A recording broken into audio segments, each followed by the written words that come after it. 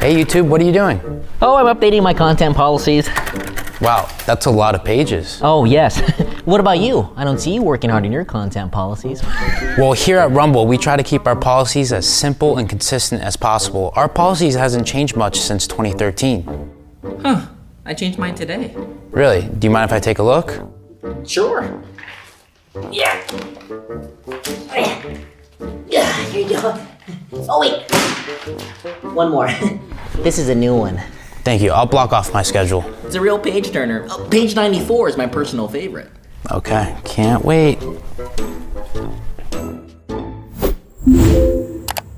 Honestly, YouTube, this is too much to read. My pages! Sorry. We're in a situation where we have put together, and you guys did it for our the President Obama's administration before this. We have put together, I think, the most extensive and inclusive voter fraud organization in the history of American politics. I don't care if you think I'm Satan reincarnated. The latest on an alleged plan to assassinate Donald Trump. This man grabbed by police at a packed rally in Las Vegas, and ABC's Pierre Thomas has new details in Washington. Weighing up the mood of conservative America in a gun show in West Virginia. Among the rifle racks and ammunition, there's anger and dark talk of looming conflict. After Senator Rand Paul was allegedly assaulted at his home in Baltimore. We are witnessing a radicalization of libertarians all across the country. Dear viewers, we have just received word that Libertarian Death Squad are taking over the country. We've come to take our country back. He also worries its civil war could be on the way back. There fears a rapidly spreading virus has reached Australia. He's not the only one. Robert Brown sells vintage guns from the 19th century. Somebody's got to do something about Antifa. Her son, 19-year-old Horace Lorenzo Anderson, was shot and killed inside the then cop-free zone that persisted for weeks on Capitol Hill. Over of Afghanistan now inevitable? No, it is not. It's taken just 4 weeks for that statement to be proved so spectacularly and alarmingly wrong. Reality, thousands of miles away, is now on him. China urging its citizens not to travel abroad as it struggles to contain the virus. We will be standing up Christmas Island as a quarantine. Go Brandon, I agree. Hey, by the way, China are now banned from entering the country. Christmas ornaments, drywall, declared that the coronavirus. Name 3 things that don't hang themselves. That's what the American people think.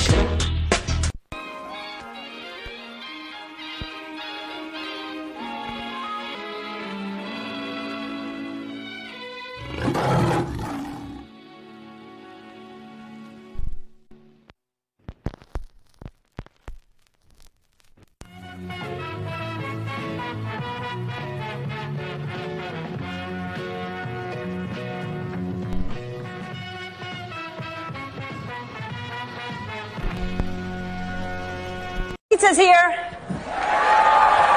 You want the whole box? Really? Well, no, not the whole box. All right. Cheese, that's a cheese. Yeah. Julia wants cheese. Who's your favorite movie star? They're here. Well, who do you want to talk to? Oh, Sandy? Sandy, you have money. You've got a lot of money. You can tip him, right? Sure, I'll take it. Where's Harvey Weinstein? Harvey. Harvey. No pressure, only a billion people watching. Whatever you feel is right. Well, PizzaGate. It became a major story weeks ago when an armed man decided to investigate a D.C. area pizza place for himself. This man right here, he carried a rifle into a pizza parlor and then fired it at the floor. Media is telling you the entire story is a hoax or fake news. But what does that even mean? I spent the last month investigating. So what exactly is PizzaGate? And are there any actual facts to support this story? I've got to warn you, what we're going to talk about tonight will be disturbing to some people. But this is a reality check you won't see anywhere else. PizzaGate actually comes from the WikiLeaks release of hacked emails from Clinton campaign chairman John Podesta. In all, WikiLeaks dumped around 50,000 email messages, and it was from those emails that the claims that John Podesta may be part of a child sex trafficking ring come from. Now, to be clear, not one single email in the Podesta emails discusses child sex trafficking or pedophilia. That is a fact. But there are dozens of what seem to be strangely worded emails dealing with pizza and handkerchiefs. Self-described online investigators say that those words in the emails about pizza and the talk of handkerchiefs is code language used by pedophiles. So how did a DC pizza parlor get pulled into the story? Well, again, read any mainstream report and they indicate that Comet Ping Pong Pizza was somehow linked to this fake story and has no relation to anyone involved. But the truth is that's not true either. What media is ignoring is that the Comet Ping Pong Pizza place is actually referenced in the Podesta emails at least a dozen or so times, and that the owner of that place, James Alfantis, is a friend of John Podesta. He was actually named, this is kind of strange, by GQ magazine as one of the top 50 most powerful people in Washington. Yes, we're talking about a pizza parlor owner. Now let's talk facts here. There is no solid evidence that Comet Ping Pong Pizza is being used to run a child sex trafficking ring. But there are some very strange connections between Comet Ping Pong Pizza and a second pizza place 2 doors over, Besta Pizza, and the accusations of pedophilia. Now this is where things start to get strange when you research this story. Now to begin, I need to show you a 2007 unclassified FBI document. That document, according to the FBI, contains commonly used symbols by pedophiles to express their preference in children. I want you to see these images here. These are the images. Notice this one on the end, the triangle. That image signifies something called boy love. The pizza place next door to Comet Ping Pong Pizza, Besta Pizza, well, this was their logo until only a few weeks ago. Clearly, you can see that the Besta logo actually contains the same image, I'm going to show you again, as that boy lover image. Interestingly, after PizzaGate investigators pointed this out, Besta Pizza changed their logo, and there it is now. They removed the triangle. Also, Comet Ping Pong, owned by Alfantis, is the place where a number of performance artists perform regularly. 2 of the groups that perform there, who you can see advertised, by the way, on this Comet Ping Pong poster, include a group called Heavy Breathing and another group called Sex Stains. Well, if you check out the YouTube videos by these bands, Heavy Breathing has songs that do joke about pedophilia, and the band Sex Stains has a video that includes, and you see it right there, that same boy lover symbol. It's nearly identical to the one that the FBI does say is a pedophile code symbol for boy love. As I said, there are some strange things there. As for the owner of the pizza place, James Alfantis, well, he was one time in a relationship with David Brock, who ran Media Matters for America. Well, since PizzaGate began to blow up online, he has made his Instagram profile, Jimmy Comet, private. But an archive search of Instagram reveals a number of strange photographs and words with strange and disturbing images associated with them. Look, to the point where we can't show you those pictures. We're not even going to describe them to you because some viewers would find it too disturbing to share on TV. Now let's talk about the Podesta brothers, because remember, it was John Podesta's email that was hacked. In those leaked Podesta emails, John Podesta talks about his close relationship with Dennis Hastert, the former Speaker of the House, who was recently sentenced to 15 months in prison for abusing boys years ago. He was referred to by the judge as a serial child molester. According to the Washington Post, visitors to Tony Podesta's home in Falls Church got an eyeful when they walked into a bedroom at the Podesta residence hung with multiple color pictures by Katie Grannon, a photographer known for documentary-style pictures of naked teenagers in their parents' suburban homes. And to be clear, that just begins to scratch the surface of how strange some of this stuff is. And bear in mind, we can't get into a lot of the real details of it because of the limits on broadcasting this on television. But it is some very strange stuff. Now keep in mind, again, there is no proof here that there is a child sex ring being operated out of a DC pizza parlor. Investigators have already proven there's nothing to the story, right? Well, actually, no. And that's what you need to know. For all that is here, there has not been one single public investigation of any of this. Not from local police, not from the FBI, no one. And that has to be the big question. Not for Podesta or for pizza parlor owners, but for law enforcement. Based on what may be or may not be here, the big question is, why hasn't any investigation taken place? That's Reality Check. Let's talk about it on Twitter.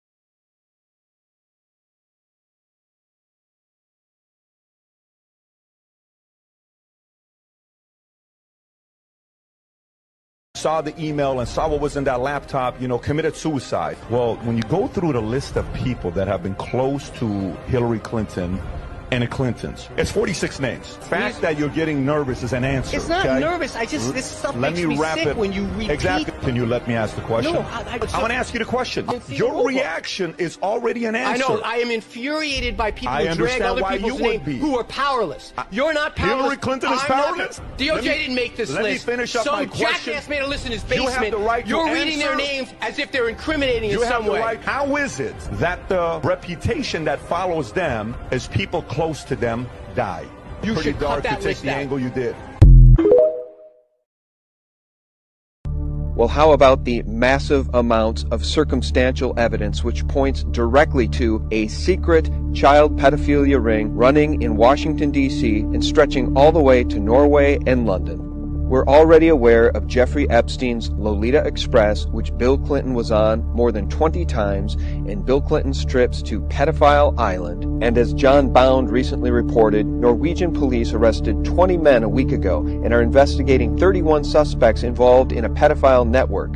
Deputy Gunnar Floystad told reporters that many of the suspects were highly educated and included lawyers and politicians. The material discovered on the dark web involved children as young as toddlers and included acts of bestiality. Also, recall Portland, Oregon police just arrested Terrence Patrick Bean, who according to USA Today had been charged with 2 felony counts for having sex with a minor last year. So who is Terrence Patrick Bean? Just another powerful pedophile who raised more than $500,000 for Obama's 2012 re-election campaign. As I've mentioned in past videos, highly connected elites are often found to be associated with these pedophile rings. And like Jimmy Savile, whose penchant for pedophilia and necrophilia, while he worked for the BBC for decades, was covered up.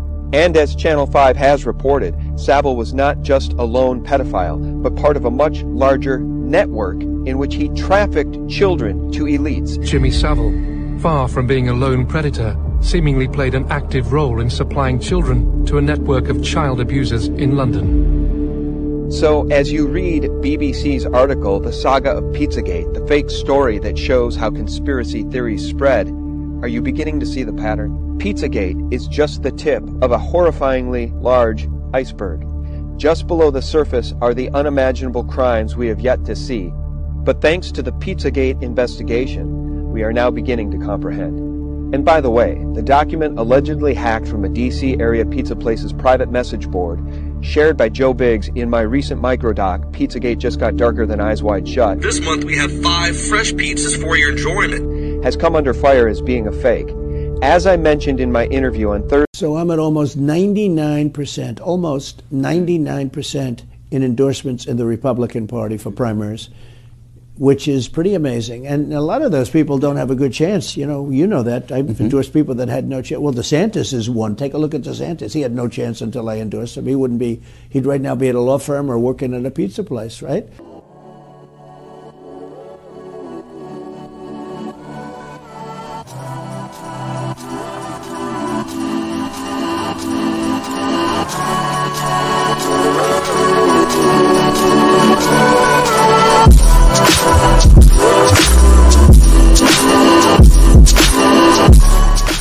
away, and we're seeing these brands losing, billions and billions of dollars. And I don't think Bud Light's ever going to recover. They've just, announced they have to lay off 400 staff. They have to close some distilleries down. I don't think they're going to recover, but I think, these people in power have woken up. I know BlackRock said recently they're going to kind of change and look into their DEI policies, but they could just be saying that, and they might just try to push it covertly underneath the surface. But I think thanks to the consumers fighting back recently, I think these companies have had an awakening and think maybe we have taken this too far, because at the end of the day all they care about is money, right?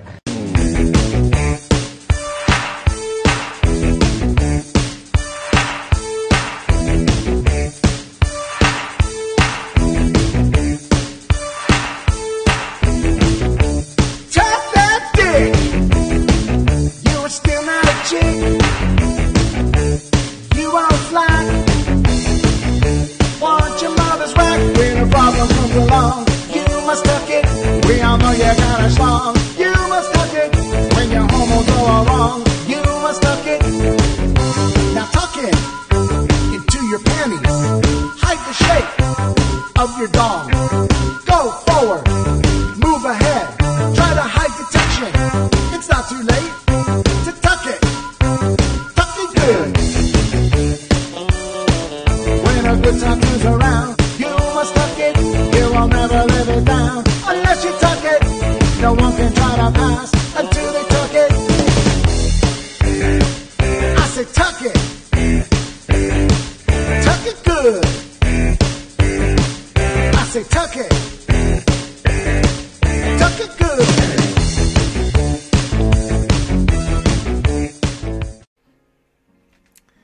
Folks, let me tell you a little something about Tilray. Tilray is an interesting little company. They're a weed company. I'm a big fan of theirs. I like their products. And I like this little cheeky stuff they're doing right now. But the thing with Tilray is I was under the understanding that them and Anheuser-Busch had a rather unflattering falling out with each other last year. But now Tilray is buying 8 brands from Anheuser-Busch. Anheuser-Busch has hit rock bottom, folks. This is bankruptcy coming soon. Not to sound like the walls are closing in. But I think they are. I will make a prediction. By 2025, Anheuser-Busch will be bankrupt or rebranded. That's it. And I'm not talking about Bud Light. I'm talking about Anheuser-Busch. I don't think Bud Light's going to even be a thing by 2024. By the end of 2024, Bud Light is not going to be a beer people are drinking.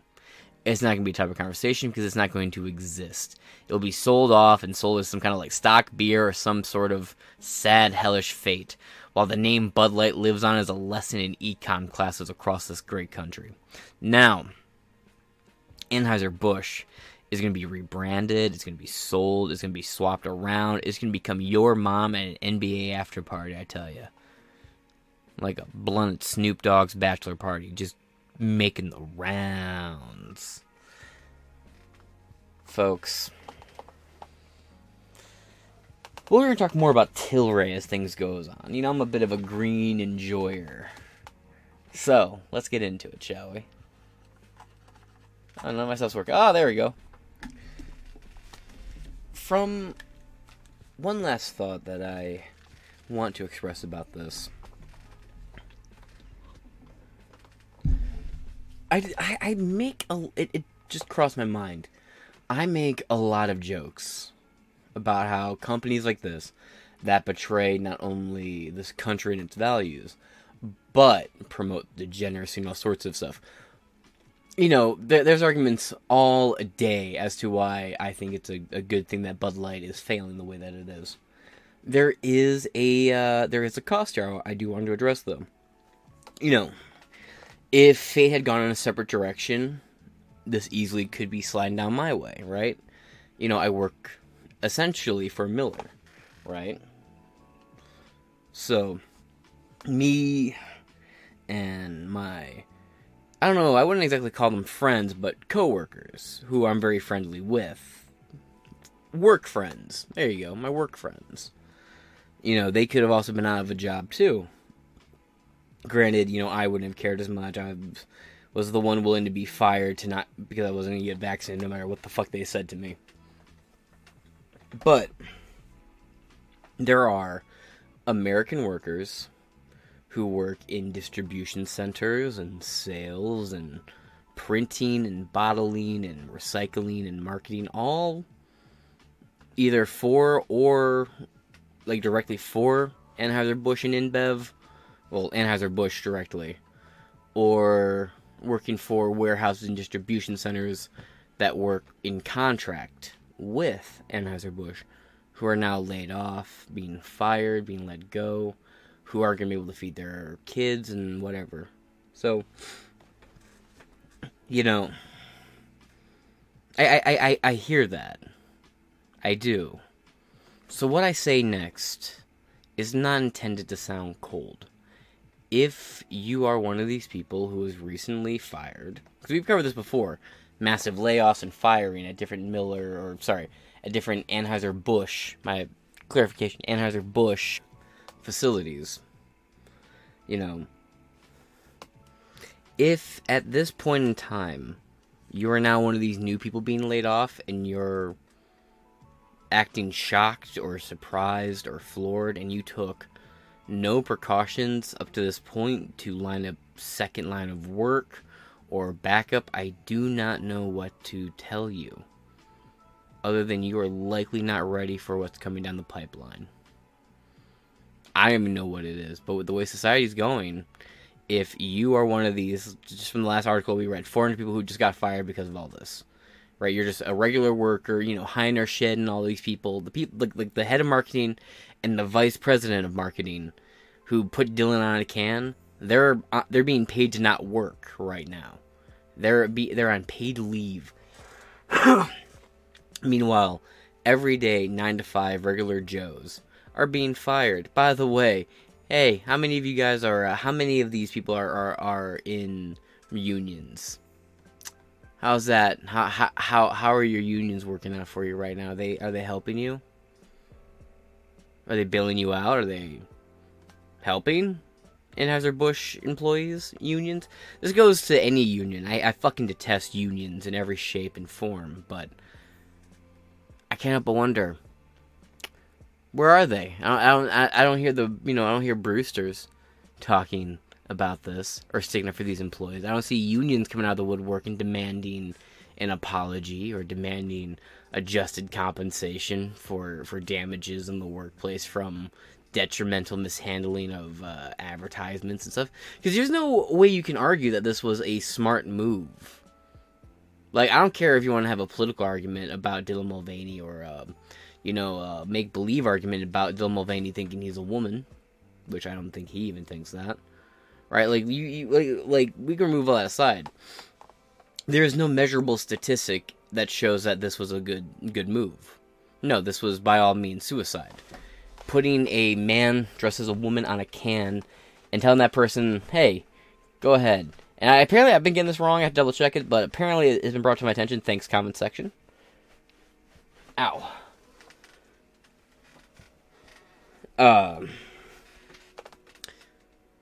Give me 1 second.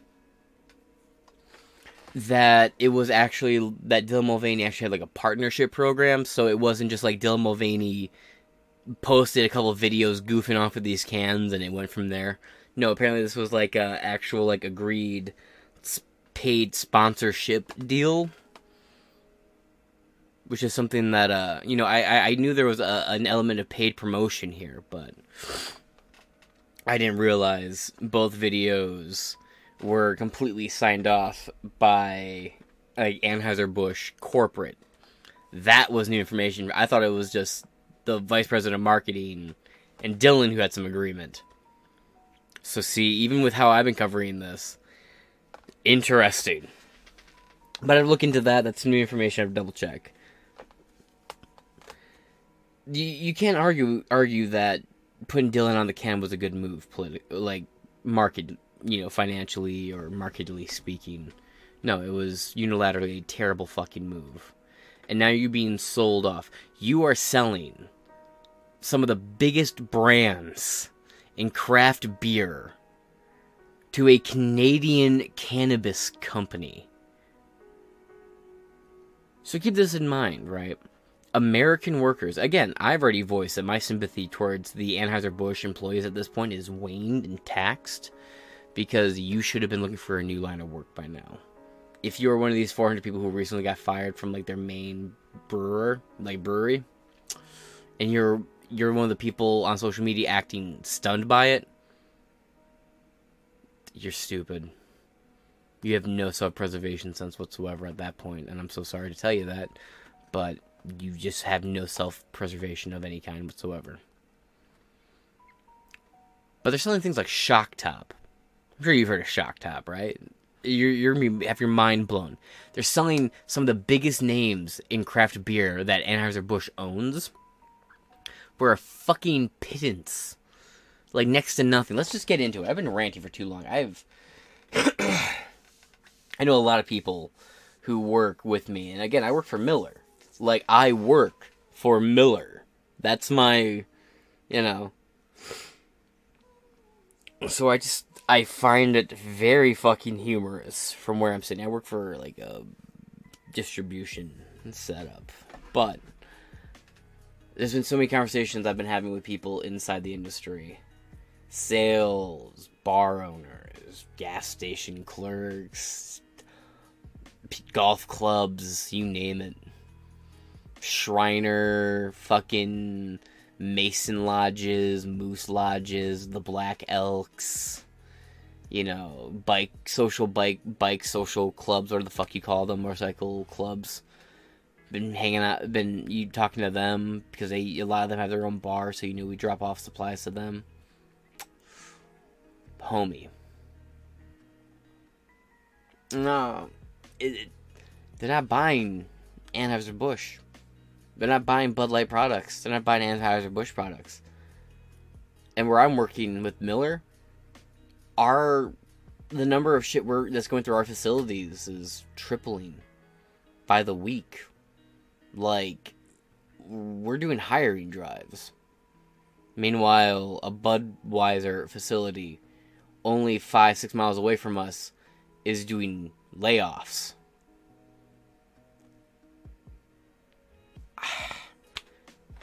It's just, I don't know. I thought to myself the other day, like, this is over, right? Because people at work were telling me, like, it's done. I'm like, I don't think it's done. It's definitely slowing down, perhaps, but I don't think it's done. Now I don't even know if that's true anymore. Oh, okay. Okay. Let's get into it. By Brittany Bernstein. Anheuser-Busch InBev is selling 8 beer and beverage brands to cannabis company Tilray Brands. Just 1 month after the beer giant laid off hundreds of its U.S. workers amid a slump in U.S. sales of Bud Light. Yeah, like I said before, the story we covered earlier is just one of quite a few stories of them having to do bulk layoffs of people. Anheuser-Busch will sell Shock Top, Blue Point, Breckenridge Brewery, Red Hook Brewery, Highball Energy, and other brands to the cannabis company. Now, Shock Top.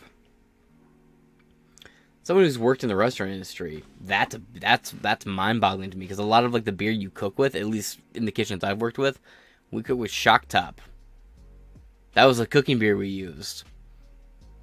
So that's fucking funny. And Highball. Now, Highball, I've never seen Highball at a regular store, but Highball was the energy drink that was stocked in bars I've worked at. You would make, like, Jaeger bombs with it. It's not Red Bull, but it tastes like Red Bull. And it's a little bit cheaper to stock in bulk than Red Bull. But it's still a really good tasting energy drink. I recognize every one of these. I didn't even know half of these were Anheuser-Busch. I haven't bought them. I don't really like the craft beer thing. I'm not a big beer and ale guy. If I do, it's like Old Orthodox or New Orthodox, M43, or I'm drinking a Locals Light. And Locals Light is, a Locals beer. It's a local brewery. So I'm not, Moving on. The cannabis company, for an undisclosed amount, Tilray Brands announced the sale, which is expected to close this year and will be paid in cash, includes breweries and brew pubs associated with the brands, as well as current employees. So that's a nice little touch right there. The current employees to have job security, at least that's what it seems like. Do you want to know why I am assuming it's a penance? There are some numbers being thrown around right now, but they don't want to advertise how good of a deal they got. That would reflect very badly on their brand, and it would hurt it could possibly hurt prospects that, Tilray has in mind for these brands. And they want to try and keep them, a lot of people are probably like, oh, I didn't really use Anheuser-Busch. They probably want to keep that out of the spotlight and do a quiet switch over. And, someone who enjoys cannabis like I am probably, I wonder how many people are now kind of curious to see where this goes. I'm curious. I already kind of like Shock Top. So now I'm curious what Shock Top's future and Highball's future is in the hands of a brewery or the hands of a cannabis company. It's like a dime bag store, too, which is really funny. Anyway, Andy Thomas, president of the high-end business unit at Anheuser-Busch, well, it's really going to be high-end now, told Wall Street Journal that Tilray first expressed interest in the brands and breweries earlier this year. They and you guys had an interest in business back in 2021. and had some weird falling out in 2022. I will get to that in a second. It's actually a little bit of a topic of conversation within the industry, actually. Anyway, Tilray first expressed interest in the brand and breweries earlier this year. Last week, Anheuser-Busch reported a drop in sales and profits in the last quarter, as it continues to face fallout over Bud Light's controversial partnership with masculine male Dylan Mulvaney. Masculine's too strong of a word. But, no, the whole transgendered and trans thing, that's not real. It's all made up. I'm not playing into it. Anheuser-Busch revenue in the U.S. fell more than 10% last quarter compared to the same period last year, according to its third quarter earnings report. The company said the drops was, quote, primarily due to the volume of decline of Bud Light amid the conservative-led boycott. Gay bars were boycotting before conservatives were. Again, there were a few places out in California that were like, ew, Dylan Mulvaney is blackface for the trans community. And they wouldn't do it. And then you got Kid Rock like a day or two afterwards, shoot up the cans, and then the conservatives got into it.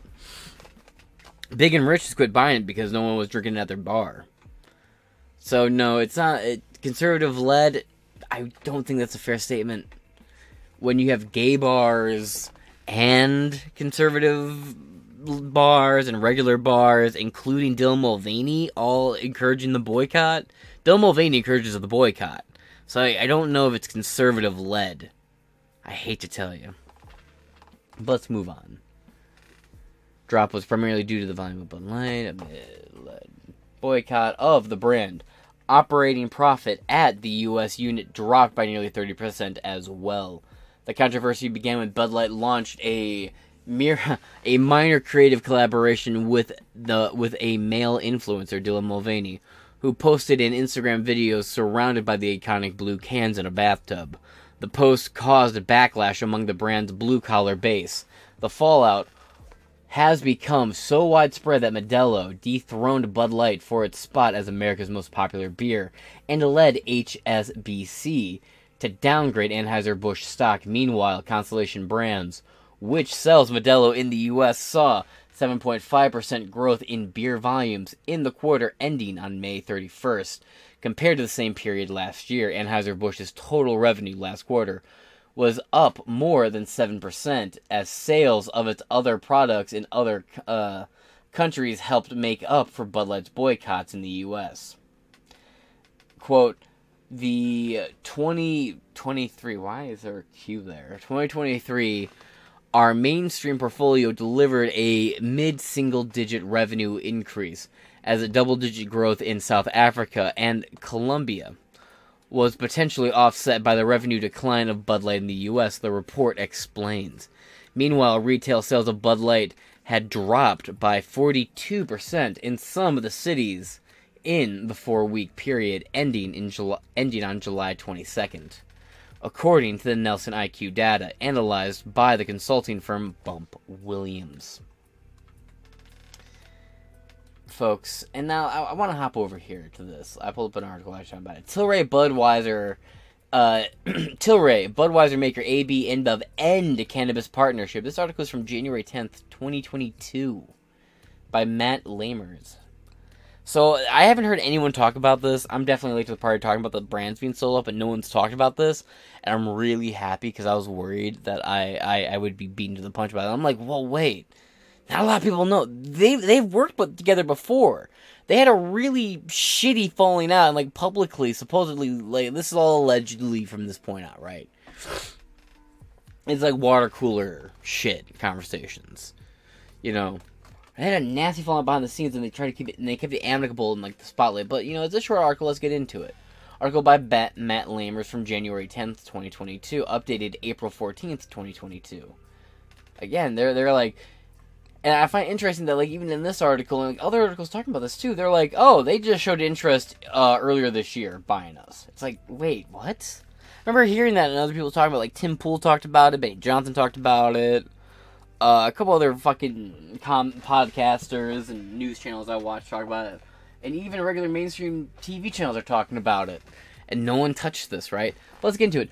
The world's leading brewer, AB InBev, different times, right? And Canada's leading cannabis producer by the market share, Tilray, have ended their partnership. The New York-based cannabis company quietly acknowledged the regulatory filing earlier Monday. The news was first reported by industry publications Just Drinks. Belgium-headquartered AB InBev and then Nanaimo, British Columbia-based Tilray first announced the partnership in late 2018, shortly after Canada legalized adult use of cannabis. Tilray, now headquartered in New York, did not immediately reply to queries from MJ Biz Daily at the time of the arrangement, my apologies, was announced. Budweiser maker AB InBev and Tilray pledged to invest $50 million, or 63.4 million Canadian dollars, in the venture called Fluent Beverage Co. It was supposed to be really ambitious, too. Each company had a 50% ownership interest on InBev's end. The joint venture has been spearheaded by Labatt Breweries of Canada. And by the way, Labatt's also are sold. You know, that's a different topic. I don't know why I was even going to go down that road. One of AB InBev's Canadian subsidiaries, the Toronto-based High Park Company, a Tilray subsidiary that developed and distributed cannabis goods. Tamar Narcian, communications director for Labatt Breweries of Canada, told MJ Biz Daily that Fluent Beverages will now operate as wholly owned subsidiary of Labatt, and that Tilray will serve as a Fluent's co-manufacturing partner. Quote, "We do not expect these changes to have significant impact on Fluent's day-to-day operations, as it remains focused on commercializing CBD-infused non-alcoholic beverages in Canada," Necessian said via email. The partnership was formed before Tilray merged with Alfria. Quote, "We concluded our joint venture relationship with AB InBev," Tilray disclosed in the regulatory filing Monday. Quote, "We retain the manufacturing equipment associated with the CBD and THC beverages, obtained a royalty-free prenuptial worldwide license to utilize the technology related to the manufacturing of the CBD and THC beverages, which was developed by the joint venture, and negotiated a co-manufacturing agreement with the manufactured CBD beverages on behalf of Fluent. Tilray closed the High Park Gardens cannabis greenhouse in 2020, but it's unclear what impact that move had on the partnership. The partners had pledged to launch the CBD-infused drinks on the Canadian market as early as December 2019. Beverage sales have been underwhelming in Canada so far, as consumers largely prefer the same or smaller products to those that were available before legalization. Derek Pentance, president and founder of Toronto-based craft cannabis beverage maker and Proper Cannabis Co., said the infused beverage space is, quote, "a little stagnant right now." Yeah, no shit. Though the syrups right now are really shaking shit up. I gotta say, the syrups coming out of the scene with a big one, especially with the infused diamonds in it. Dog. I'm telling you right now, the can of syrups and the can of breezes, entirely different game right there. And I mean, you got the teas coming out, but the tea tastes like shit. The soda tastes like shit. The flavorless additives you can put in, like the cannabis powders, those are starting to sell pretty good from what I'm hearing. But I have nothing to back that up with, actually. So, let's just pretend and say it. Quote, "I think in the short term, people just aren't turning to beverages first when it comes to edibles."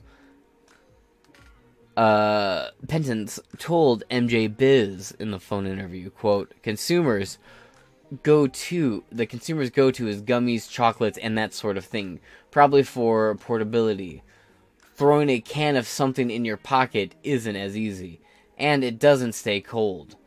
The data bears that out. According to the analytics firm Hi-Fire and American financial service firm Cantor Fitzgerald, Canadian cannabis sales by category in the fourth quarter of 2021 compared to the previous quarter were flower 47%, pre-rolls 24%, vapes 14%. I definitely prefer the vapes.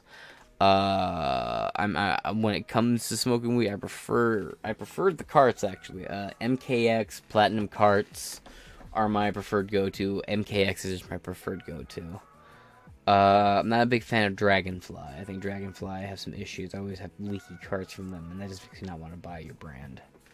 Pre-rolls are okay. You know, I just prefer the vaporizers and the carts. And the syrups. Again, I really like the syrups. If I go out to do a party or birthday or anything like that, I pre-game. Any public speaking event, I'm kidding. Anyway, totally kidding. Edibles were 5%, concentrates were 4%, oils 3%, beverages 2%, and topicals are 1%. Yeah, topicals are retarded. You just rub weed-infused items on your fucking skin. Tilray shares trade as TLRY. I might buy some of that, actually. I'm not telling anyone to do it, but I might look into it depending on how much they are. NASDAQ and Toronto Stock Exchange. I mean, with what's going on with Bud Light, with them buying up all those Bud Light brands, I mean, it's not going to hurt its value, right?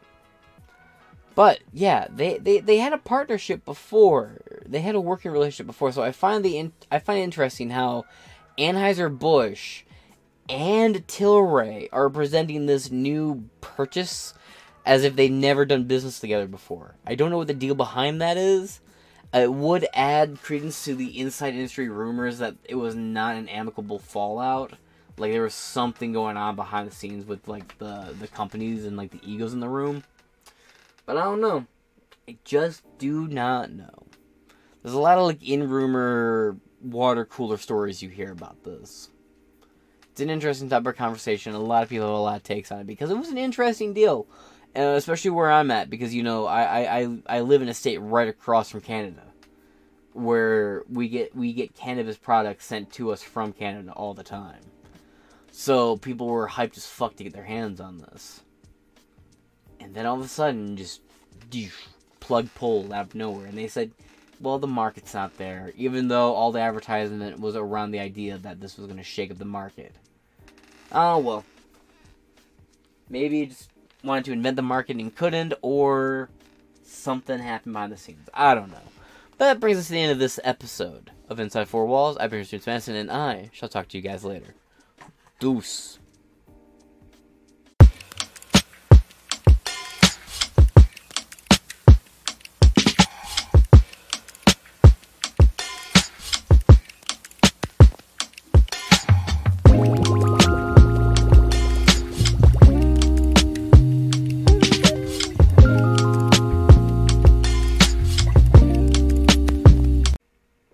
Hey, welcome back to the show. Now, say with me, folks. The Durham probe will yield nothing, right?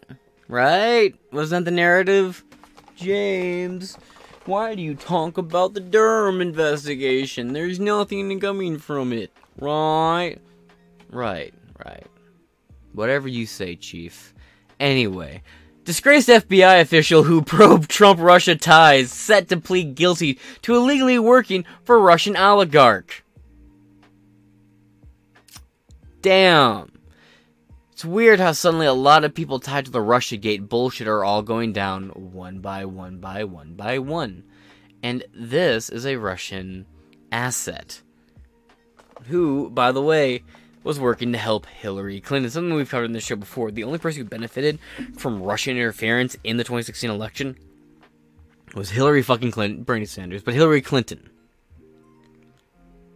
Keep that in mind as we go forward. And I want to tell you a little something about me later on as we go into this. Disgraced FBI official who probed Trump-Russia ties set to plead guilty to illegally working for a Russian oligarch by Priscilla DeGregory. August 7th, 2023.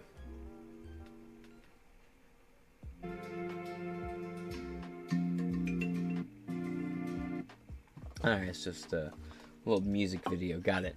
Disgraced FBI agent Charles McGonigal, who investigated the Trump campaign's alleged ties to Moscow in 2016, is slated to take a guilty plea in the case, accusing him of illegally working for a Russian oligarch. Quote, the court has been informed that the defendant, Charles McGonigal, may wish to enter a change of plea. Manhattan federal judge Jennifer Reardon wrote in a brief order filed Monday, scheduling a hearing for August 15th. McGonigal, 54, a former top FBI counterintelligence agent based in New York, was indicted in January on charges including money laundering and violating U.S. sanctions by working for Russian billionaires and business magnate Oleg Deripaska. It's not my native language, alright, man? They don't even do R's right in that country. Including trying to get him taken off the U.S. sanctions list. McGonigal was legally required to report to the FBI his contact with foreign officials, but instead allegedly hid the ties, pursuing business and overseas travel that conflicted with his job. That's right, folks. The person accusing Trump and investigating Trump on behalf of Hillary Clinton and her campaign, accusing Trump of being a Russian asset, was in fact himself a Russian asset. And for those of you, this is your first time listening, I am the last person to peddle you Russia, Russia, Russia, Russia. I don't give a fuck if Ukraine goes down in flames tomorrow. My concern is my money is only funding one side of that war, so I take the side against, the side I'm funding, because I'm funding the side that's killing innocent people. But James, there are innocent people being killed on both sides. You're right, but like I said, I'm only paying for them to die on one side. We're not giving billions of dollars to Russia and Ukraine. No, just Ukraine. So I stand against Ukraine for that reason. Not my tax dollars, not my consent as taxation or representation, as far as I'm fucking concerned. And, I'm happy this motherfucker's going down. I'm happy he's going to enter a plea deal. I'm happy that there's consequences coming. But at the same time, I don't know. I feel lethargic to this. Let's continue on, I'll tell you why. McGonigal pleaded not guilty to the 4 counts conspiring to violate and evade U.S. sanction, money laundering, conspiring to commit money laundering, and conspiring to violate federal law against doing business with sanctioned individuals. Former FBI agent Charles McGonigal is expected to take a guilty plea next week in the New York court case accusing him of illegally working with a Russian oligarch. He has been free on $500,000 bond since his arrest. McGonigal played a central role in the FBI's controversial Russiagate investigation of a former President Donald Trump, which ultimately led to Robert Mueller getting appointed as special counsel to probe the potential Russian meddling in 2016 election. He was separately indicted in Washington, D.C. for allegedly hiding payments totaling $225,000 from a former member of Albania's intelligence services and taking a secret meeting with Albanian Prime Minister Edi Rama. He pleaded not guilty in that case, which is still pending trial. McGonigal's lawyers didn't immediately return a request for comment Monday. Ooh, folks. This man lied to this entire country. The first impeachment was based upon a now fully debunked, baseless lie, accusing Trump of being a Russian asset. Now let me ask you. I understand he didn't deliver on what he wanted to. In 2016, why did they work so hard to make sure that he wouldn't get in office and to discredit him when he was in office? Because they were scared of him. And look what they're doing today. They're still absolutely fucking terrified of him. And while we know without a shadow of a doubt that the Russiagate thing is absolute bunk bullshit, and, you know, at this point, as more and more people get arrested for it, and more people go down for it, either federally or because they're just too close to Hillary Clinton in this particular story, I don't know. I'm cathartic on it, and here's why. I'll give you one example. Family member I used to be very close to had a barbecue, and it was late 2017, and I hadn't done the show yet. The show wasn't even a thought in my eye yet. I still am a pothead, but I was a skateboarding stoner saucier / night cook at a Coney Island, who also sold herbs for cooking purposes, of course. You know, so I had a few hustles. Not, you know, I followed the news. I was interested in it. You know, I was watching Mark Dice videos, the Young Turks, Sam Cedar, stuff like that. Majority Report was really just starting to kick off at that point in time. That same point where I was watching like the H Bomber guys, Armored Skeptic, Shoe on Head, Chris Raygun, Rucka Ali, Monkey Jones. There's a laundry list of people I was watching at that point in time, actually. Zonation. Zonation was a big one I was really into for a minute. But I'm at this barbecue, and I'm asked what I think about Donald Trump. In 2017, my response is, I think he's pretty fucking funny. He accidentally or on purpose, he's pretty funny. Why? They're like, you don't think it's alarming to have a Russian asset in the White House? No, at this point, the Abraham Accords hadn't gone through. I wasn't the most sold on Trump. I loved the shit he was saying, and I thought he was funny, but, you know, as many things as he got accomplished, I thought he fell flat on, so it was like a real back and forth thing with me. Sorry, I really had to sneeze. Ooh, anyway. You know, it was like late 2017, early 2018. Abraham Accords hadn't gone off yet. I hadn't found myself in a position where I could, as confidently as I am now, being able to say, like, yeah, I will happily vote for Trump. So far, everything I've seen, Trump 2024. At that point in time, I was like, let's see who runs in 2024. I'm definitely enjoying 4 years of this. I could do 8 years of this, but I don't know if I'm going to vote for another 4 years of this. We'll see how it turns out. So, sorry, I had to pause it for a second. So I said I don't buy it. There's nothing that actually convincing me that he's a Russian asset. And I didn't really believe he was a Russian asset in 2016. It was like, well, you know, investigate, look into it. It'd be a little weird. I mean, this guy's on all of our TVs. The fuck you calling him a Russian asset for? It's a little weird. This guy was too much of a cultural zeitgeist. I don't think he's a... It never made sense to me. It never lined up. It never quite seemed to make any sense.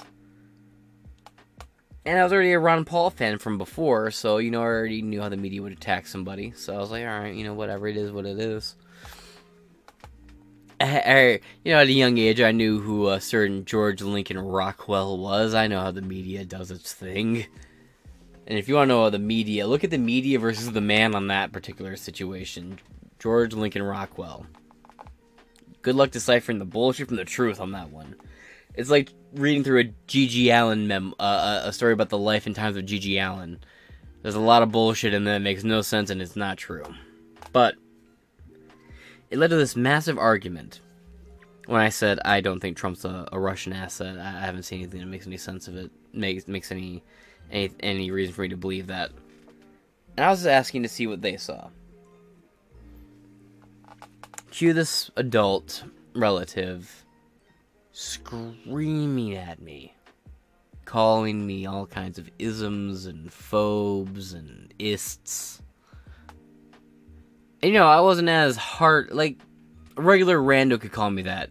I don't care. I have a t-shirt with Johnny Rotten on it, wearing a swastika t-shirt. Like, I have a t-shirt of the guy from the Sex Pistols wearing a swastika t-shirt. You know, I'm kind of used to being... I have G.G. Allen shirts. You know, I don't exactly shy away from that stuff. So I've been called all kinds of names. But I wasn't at the point where being called by a family member, let alone someone who helped to raise me, to suddenly go down on me like that. And over the years, right, and by the way, this person shrieking got other family members to join in the conversation, and what for roughly like 3 hours at that point had been a cool family gathering devoid of any political conversations, because back in the day, you could actually manage to go a couple of hours without talking about politics. You know, and everybody was obsessed with it. It wasn't a cultural thing to be hooked into it like it is now. It was just starting to get that way. It turned into tons of family members screaming and yelling and chewing each other out. And I just kind of left. I Irish goodbye at the party. I left. I went home. Because, you know, before it had gotten to the point where I left, I had spent what felt like 10 minutes, but it was probably more like 4.5, maybe 6 minutes tops, being screamed at, having a little spit fly in my face, as I'm called all the worst names. Like, dude, I was literally called a fucking Nazi. And, you know, now it's like, whatever, but back in the day, you know, when you have this person who helped raise you, call you a Nazi, and say all that time you spent on your phone, told you this was going to happen to you, blah, blah, blah, you turned out, blah, blah, blah, blah, blah, blah, blah. It's like, okay, wow, whatever, fuck this guy. We haven't talked since, outside of me sending them articles, as bit by bit, the Russiagate narrative has completely caved in. And whereas, articles originally would elicit a response of like eye roll emojis and fuck off responses and you fashy piece of shit, fuck you, blah blah blah, turned into no responses.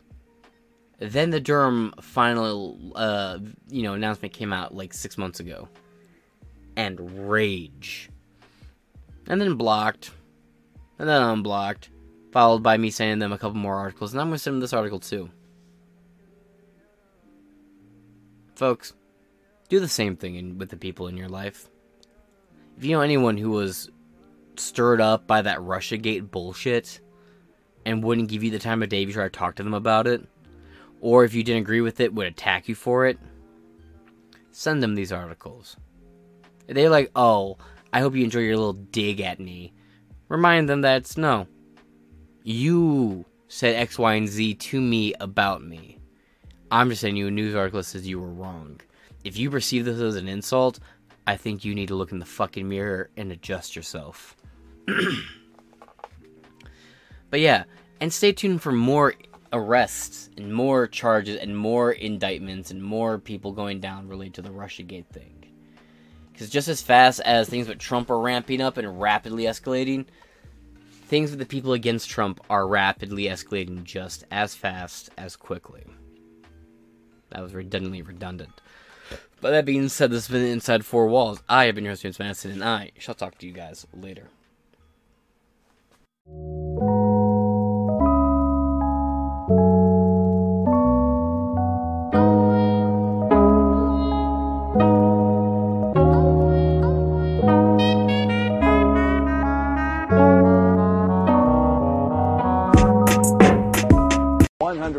Woke-free beer. As conservatives, we're constantly getting hit in the face, left and right, by the woke mind virus. But the last place we want it is in our beer. If you know which bathroom to use, you know what beer you should be drinking. Stop giving money to woke corporations that hate our values.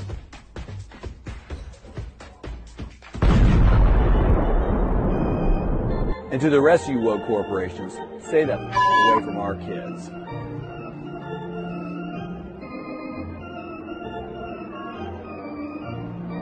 Buy yours online in 42 states at ultrarightbeer.com. Tastes like freedom.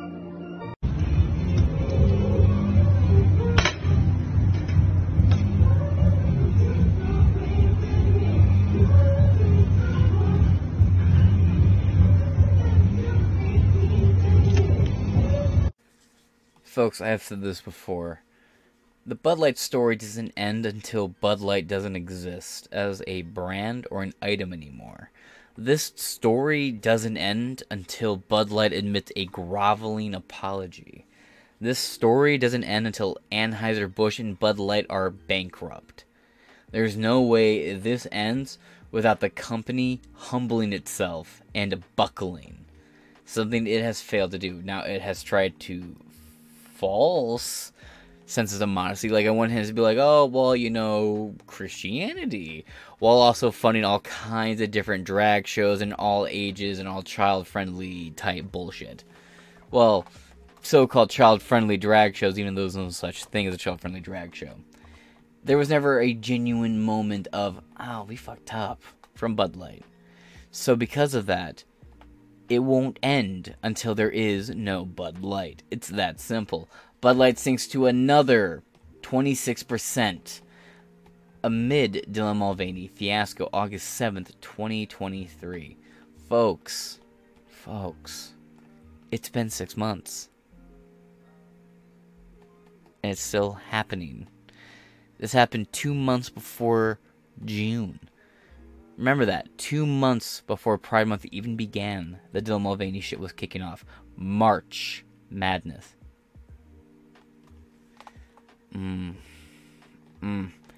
It was announced before March Madness had really kicked off. It was supposed to be like the prenup to it. And it's become a death knell for what was formerly the #1 beer in America. Let's get into this obituary by Lisa Frickenschitger. He took some diplomatic engagement. Bud Light sales continue to tank in the wake of the Dylan Mulvaney fiasco, while the tarnished brand's rivals keep swiping away market share. According to the latest data, it's actually a fact. Now, I work in this. My 9 to 5 is actually directly in this line of work, which is kind of funny, right? Because 2023, compared to my other years, I'm doing no traveling. Like, from 2017, about 2017 to 2022, I did at least 1 to 3 big travel outs and film a bunch of stuff. This year I stayed home and all the shit to film has been here. Just working in the background of shit, just happened to come across it. It's kind of interesting how that's just working out for me, but yeah, no, Miller is far and ahead leading the competition now. And then you got Yuengling rapidly catching up, and Yuengling is set to outperform pretty much everyone unilaterally across the board. So, yeah, I think it's about a wrap for Bud Light. But let's read on, shall we? Let me zoom in a little bit, actually. Ooh, too much. There we go. The Anheuser-Busch brand sales plunged by 25.9% during the week ended July 29th, extended the downward spiral since Bud Light's ill-fated tie-up with the male influencer on April 1st, according to the data from Nelson IQ and Bump Williams Consulting. Bud Light has been dethroned as the nation's top-selling beer for the past 3 months after Mulvaney's shout-out led to a nationwide boycott. Modelo Especial is expected to vault into the #1 spot for the entire year by the end of the month. Dave Williams, and it's been in and out of that spot, back and forth. 1 week it's the #1 selling, next week it's not, but yeah, Modelo Especial, which is a Constellation brand, not an Anheuser-Busch brand. Literally in every other part of the world, Modelo Especial and all Modelo brands are, except for here in the United States, where Modelo is still made in Mexico and imported to the U.S. through Constellation Brewing and Constellation brand. So, no. Anheuser-Busch has, I've noticed weird deceptive shit from Anheuser-Busch and InBev trying to act like they own the American Modelo.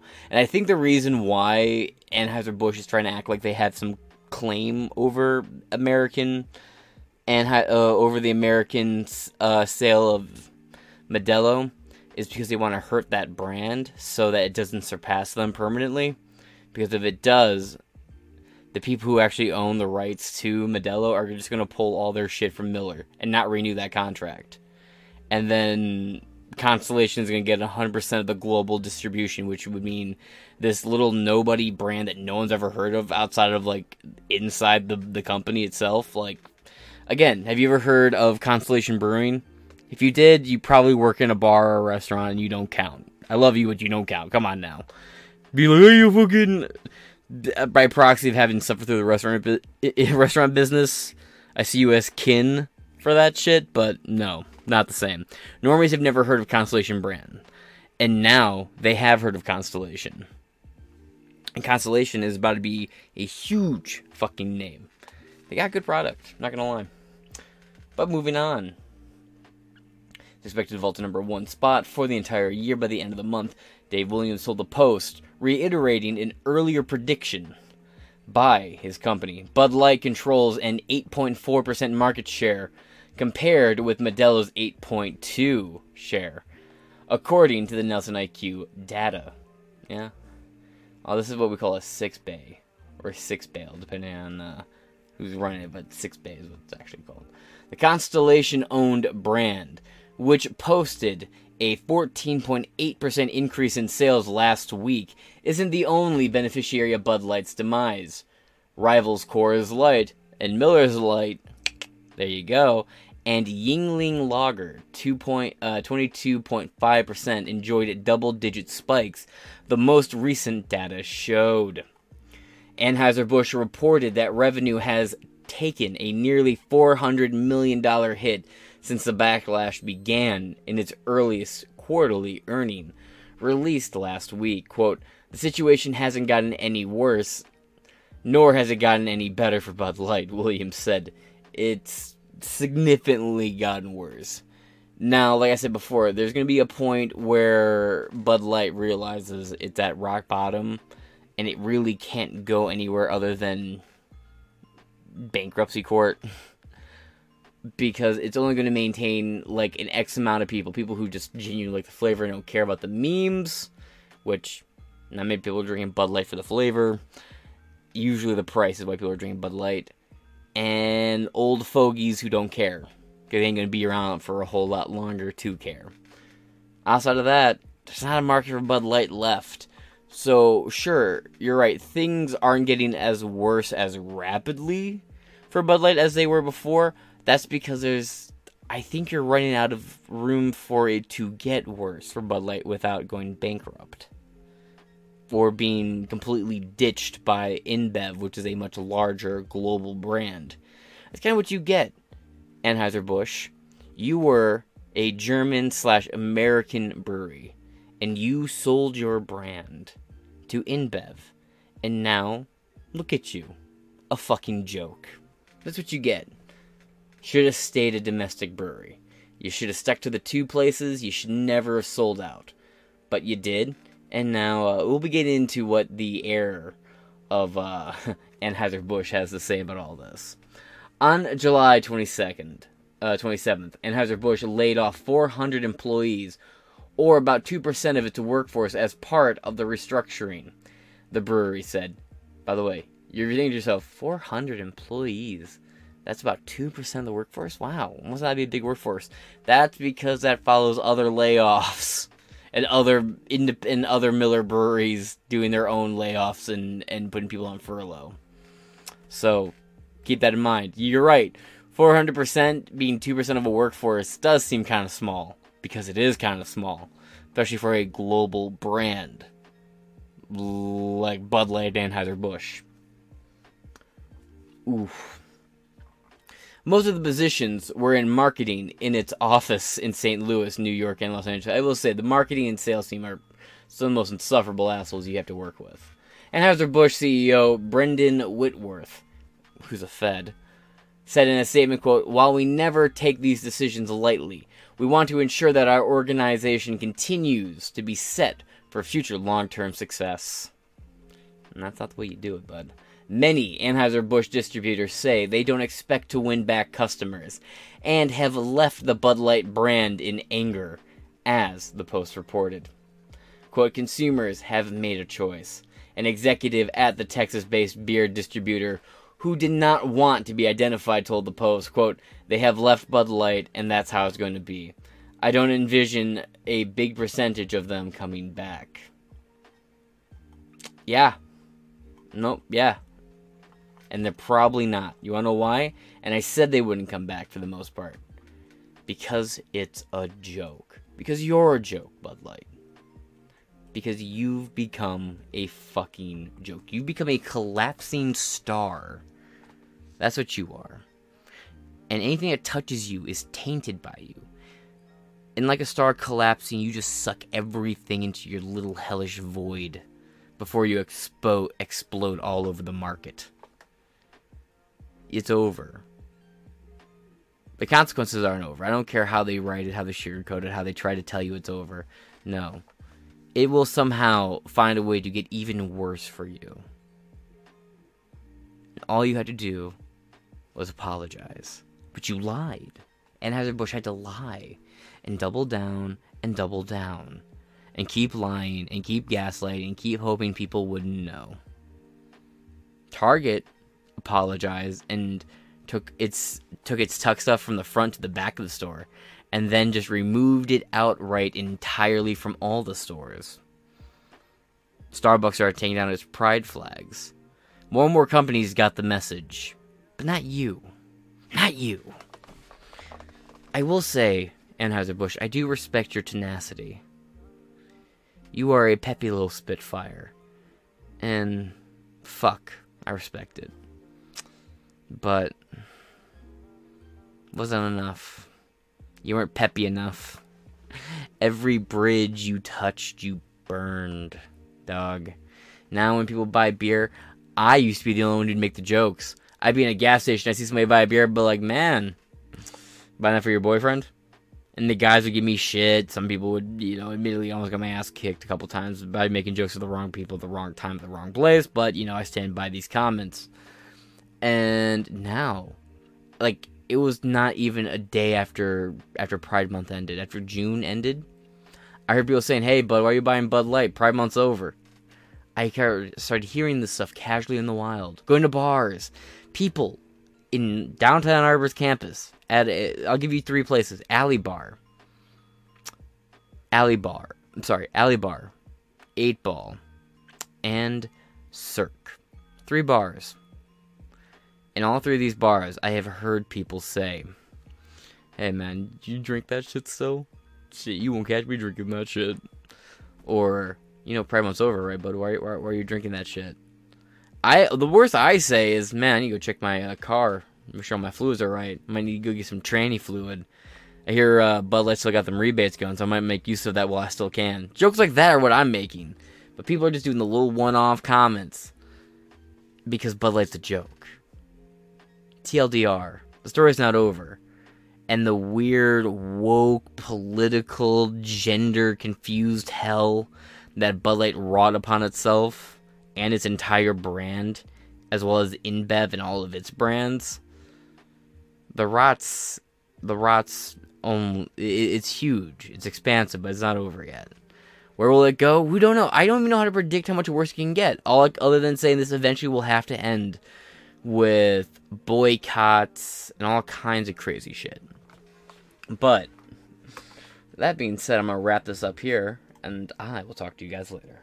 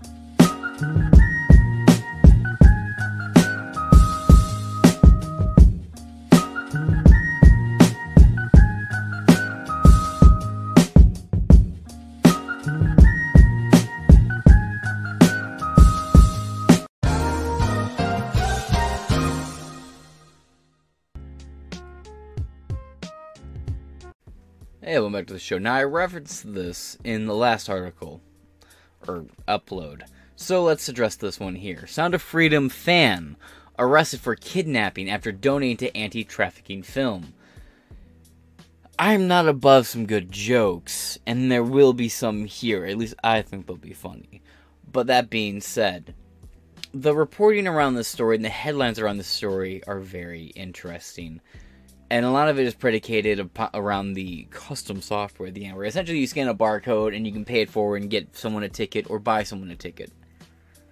That being said, this person did that. They donated to the film, and then they,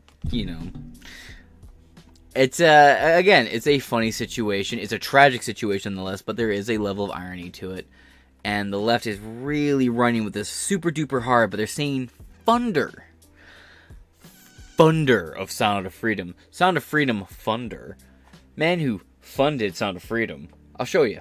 Funder. I know I typed it in here, but this is how it came across my dashboard. Funder. Funder.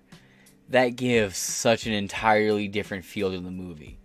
Because I know now people who I've been talking to about this film, I'm going to have to deal with them now, and they're going to be like, so, that producer, huh? I'm like, what fucking producer?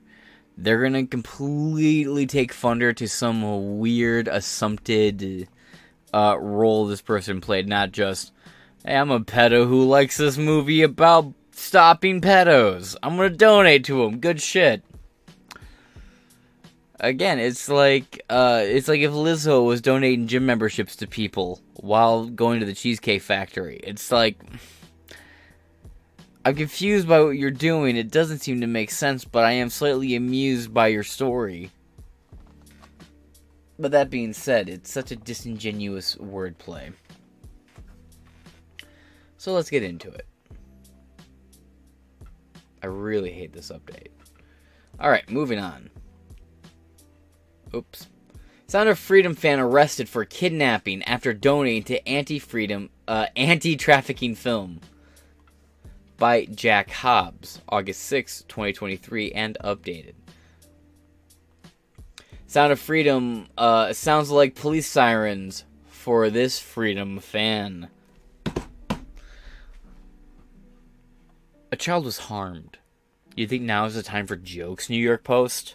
You're absolutely right. One of the nearly 7,000 people who gave money to the unexpected summer blockbuster Sound of Freedom was arrested last month on kidnapping charges. Missouri native Fabian Marta was picked up by police on July 21st and charged 2 days later with felony child kidnapping, according to St. Louis police report. Marta, 51, was the landlord to a woman and child. Oh boy, cue the landlord hate, folks. Cue the landlord hate. Hassan was right all along. Child who were involved in a custody dispute with the woman's aunt. The Post reached out to the St. Louis police for comment. Marta's attorney, Scott Rosenbaum, told the Post that his client will plead not guilty at his August 28th hearing. Quote, the charges are ill-conceived, Rosenbaum told the Post. Quote, they had nothing to do with kidnapping anyone. Rosenbaum said he also fully expects his clients to be acquitted. According to Angel Studios, the film's distributor, they had no knowledge of Marta's background. And why would they? Why would they? It's like if I got arrested tomorrow for selling copious amounts of cocaine. I'm not.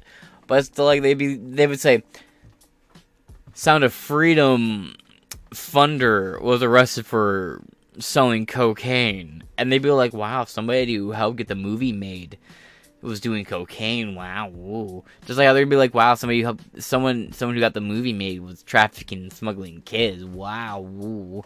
It's like, no, not at all. Just some rando went to the movie theater, saw a film, took a picture of the barcode, uploaded, bought somebody a movie ticket, and donated to Angel Studios, and that was the extent of it. It's the goofiest shit. It's the same point I made where I'm like, look, I don't like Ron DeSantis. But I've mentioned that it's like he's got a lot of really bad donors.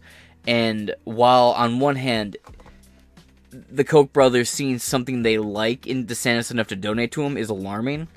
It doesn't exactly mean that DeSantis is a globalist because he receives money from globalists. Just because a globalist like you doesn't mean you're a globalist. Just because bad people like you or bad people donate to you doesn't mean you're a bad person. It just means there's something about you they like. Now that can be alarming, and that should be carefully investigated. Looked at, and people should be used discretion with that, but ultimately you can't blame the politician for being like, yeah, they donated to my campaign. I didn't know that they were like that. They just liked something I was doing, so I just kept doing what I was doing. Seemed to be working. And that's how it goes. Sound of Freedom was just, Angel Studios was like, oh, somebody likes the movie. They donated. Great. Mazel tov. And then now they're like, oh, so that person's possibly a kidnapper? Oh, shit. Ooh, okay, well, why would we know? And it's a very valid point. Something that a lot of these other outlets using the headline Funder are ignoring. They're acting like this man was real close with all these people behind the scenes. It's like, no, he just watched the movie. The other coverage of this is mind-numbingly wild. Now, let's continue on. One of the nearly 7,000 people who gave money to the unexpected summer hit, Sound of Freedom, Missouri native Fabian Mata, picked up by police on July 1st and charged 2 days later with felony child kidnapping, according to St. Louis police report. Rosenbaum said that he also fully expects his client to be acquitted. According to Angel Studios, the film distributor, they had no knowledge of Marta's background. Again, it's just a certain look. I don't know what it is. But moving on. Quote, Angel Studios adhered to the requirements of federal and state laws and regulations allowing 6,678 people to invest an average of $501 each into the launch of Sound of Freedom.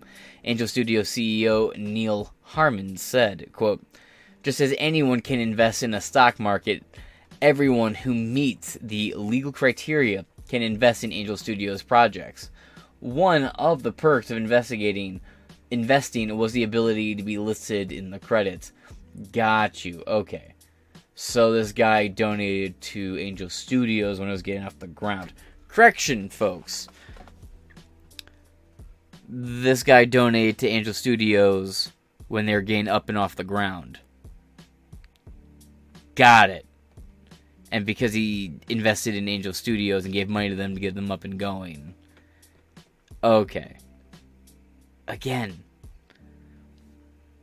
I can rework this pretty easily. I buy and invest in Rum. Rum is Rumble stock. Rumble is a pretty Christian company. Now, it doesn't affect its moderation or rules in any way, but it's a Christian company. Now, let's say you find out tomorrow that I was the head of the American Satanist Church and I slap my cock on fucking Cabbage Patch Kids that are tie-dyed Satan colors. Doesn't reflect Rumble in any way because they got money from me. Again, investors and the things they invest in are separate. Now, if like the head of Angel Studios was charged with this, now that would be a fucking story and a half right there. This is a story, but only because of the way the media is using it to smear a movie that I'm even surprised is still in second. It goes between second and third at the box office still. It goes between second and third still. It's breaking some records by still being in movie theaters. It's kind of fucking wild. And it just launched in other state, or it just launched in other countries too. Like, it's now officially globally released. Looking forward to seeing a whole new wave of stories about Sound of Freedom blowing up. Anyway, former Homeland Security agent Tim Ballard, played by Jim Caviezel. It's Caviezel, right? As he attempts to set up an organization known as Operation Underground Railroad as a means to prevent child trafficking. Wait, what happened? Did it jump on me? Just studios are grateful, law enforcement. Yeah, okay, it did jump on me. What the fuck? Quote, we are grateful, brave law enforcement officials who have already arrested dozens of traffickers in the weeks following Sound of Freedom's release, continued Harmon. Quote, our film speaks to this globally pervasive problem. My apologies. And it is our hope that the perpetrators... What the hell? That was a little wild. I don't know what just happened there. Anyway, perpetrators everywhere will be brought to justice no matter who they are. And that even more people will see the film to raise awareness. The flick, which beat the new Indiana Jones film in the box office, it beat its ass. Indiana Jones had to have a 5-day weekend to make $100 million. They did that in less than 3 days. Sound of Freedom did that in less than 3 days. Indiana Jones needed a 5-day weekend to do that. Because they had like the holiday weekend release and all that. Anyway. Because it was a 4th of July release for that movie too. At the box office, tells the true life inspired story of former Homeland Security agent Tim Ballard, played by Jim Caviezel, as he attempts to set up an organization known as Operation Underground Railroad as a means to prevent child trafficking.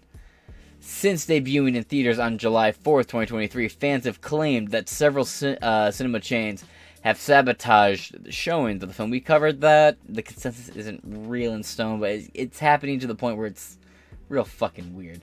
One TikTok user who saw the film opening day claimed the theatrical experience was uncomfortable on a post with over 900,000 views. Ohio rapper Jam Skillet-born Jacob Matthews told his followers, told his followers that when he saw the film with his girlfriend, there was, quote, no AC running, and it was unbearably hot. Matthews, 30, said that he sought out an AMC employee and asked to have the AC restored, only to have the worker to reply that it wasn't working. The musician also claimed that when he... Give me 1 second here. Claimed that when he went to purchase tickets, the entire theater appeared to have been heavily booked, but when he arrived, it was just him, his partner, and maybe 8 other people at the screening. Another moviegoer posted a video of an employee offering attendees, quote, free passes to come back and see the movie again, hopefully without interruption, after the cinema lights failed to dim. The employee said that they, quote, apologized for inconvenience, but were getting it hopefully looked at later this week. Adam Aaron, CEO of AMC Theaters, called out accusers on Twitter, throwing water on the idea that the movie giant was suppressing the film. Really bizarre FUD, fear, uncertain, and doubt, floating around Twitter that we are suppressing audiences for Sound of Freedom, tweeted Aaron.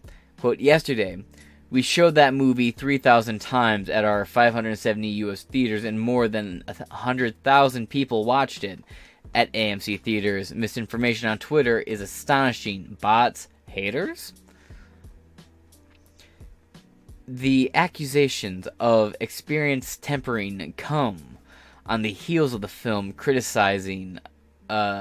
being criticized for prompting pro-QAnon conspiracy theories. Caviezel, 54, is said to have regularly repeated such falsehoods. Again, there is no water to go with any of that weight. Maybe you guys out there in the audience can find the so-called QAnon claims that Jim Caviezel has pushed out. I've never fucking seen them. I haven't come across them. And again, there is not one QAnon conspiracy theory in this entire fucking film. Not one. Human trafficking is happening. Children are being trafficked at rapidly increasing numbers. Mexico is the number one producer, while America is the number one consumer. Hell, right? I talk about how I'm in Toledo all the time. Toledo is one of the number one human trafficking hubs of America.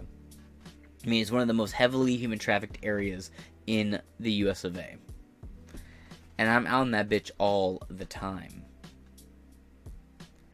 So, don't come at me and be like, oh, it's QAnon. It's not. It's not. And I'm just waiting for this PizzaGate shit to blow back up again, because it's bubbling up. I made a reference to PizzaGate last month. And one person commented, I haven't heard PizzaGate since 2016. And I was like, yeah, I know. Weird how it's coming up again. Just for the main journalists who debunked it to be arrested for being an absolute nuns. And now you have this. Alright, folks. Get ready for the heavy disinformation and buzzword warfare against the awareness of child trafficking. Stay tuned. We'll be here to cover the absolute bullshit fest that will ensue. But the fact that they're trying to portray this movie as QAnon and all that crazy shit has failed. Normies are seeing it. Normies are recommending it to their friends. Normies are buying tickets for their friends. People are having watching parties. It's just not working out. You can label this movie however you want. People are going to go see this. And it's going to continue to stay in the box office. And then it's going to have an even bigger impact globally. And we're honestly just watching the beginning of this. That being said, I will wrap it up here. Actually, any comments? No comments. Yes, there are some comments. Alright, just 3. M. Mac. If the feds had any role in investigating arrest, I make it even money that the charges are politically motivated, payback, and false. Baby Boy 2019. I know someone named Harvey that invested a lot into movies as well. I hear friends with a woman named what's it? Is her name something like Oprah Winfrey, something like that. Winfrey, some. A to the B says, if you Google Sound of Freedom, every media outlet in the country pops up with this story, trying to make a custody dispute look like some trafficking ring. What a joke. Yeah, no, for real. We barely know anything about this case. And we're going to find out more about it as it goes on. And, that's the only reason this is even a story now. Is because they're using this innocuous-ass story which largely would be an unfocused film, or would be an unfocused case, but because of the media using it as a weapon against this film to try to get it out of box offices, and try to get it out of people's eyes and out of attention to besmirch it, watch, just with the way things tend to go, the story is going to become something where you realize this guy isn't ultimately... I'm just saying, I'm making a guess here. We're going to find out something like this guy is not ultimately the bad guy here. The woman's making something up for dramatic effect to get sympathy, and then this guy in this story is going to be even more funny. It's going to be a meme. It's going to be used to deride and mock the left for trying to attack this guy. But that's just how it tends to work. I'm not saying that's exactly what's going to happen. It just seems to be. We know nothing about this case. We know there's a custody battle, and there's a custody battle, and we know there's an eviction battle. That's about it. That being said, this has been Inside Four Walls. I've been James Madison, and I shall talk to you guys later.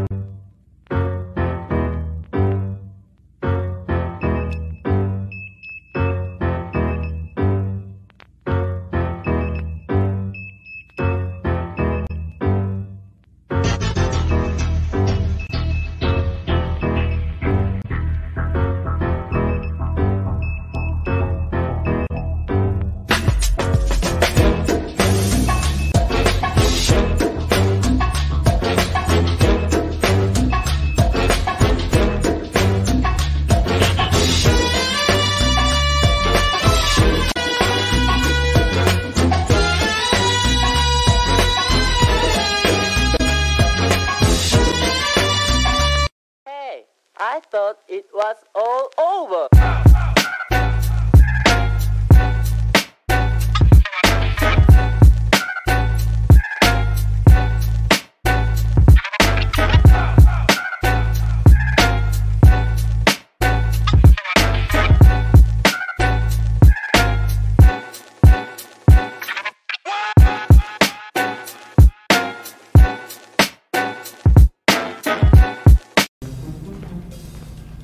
Hi, welcome to YouTube. Thanks, it's great to be here. I'm just gonna upload my video right now. Let me see it first.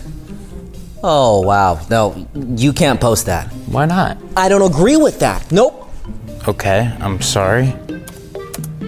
What are you doing? I'm uploading my video. All right, that's a warning, pal. Dude, you need to relax. Flag! What? Okay, you want to get crazy? Boom, boom, double flag. There goes your video. Did you just cancel me? All right, I'm gonna be leaving now. Where are you going? To a place where I can't get canceled and they celebrate free speech. Have fun in Fantasyland. It's not Fantasyland, it's called Rumble. Later, pal.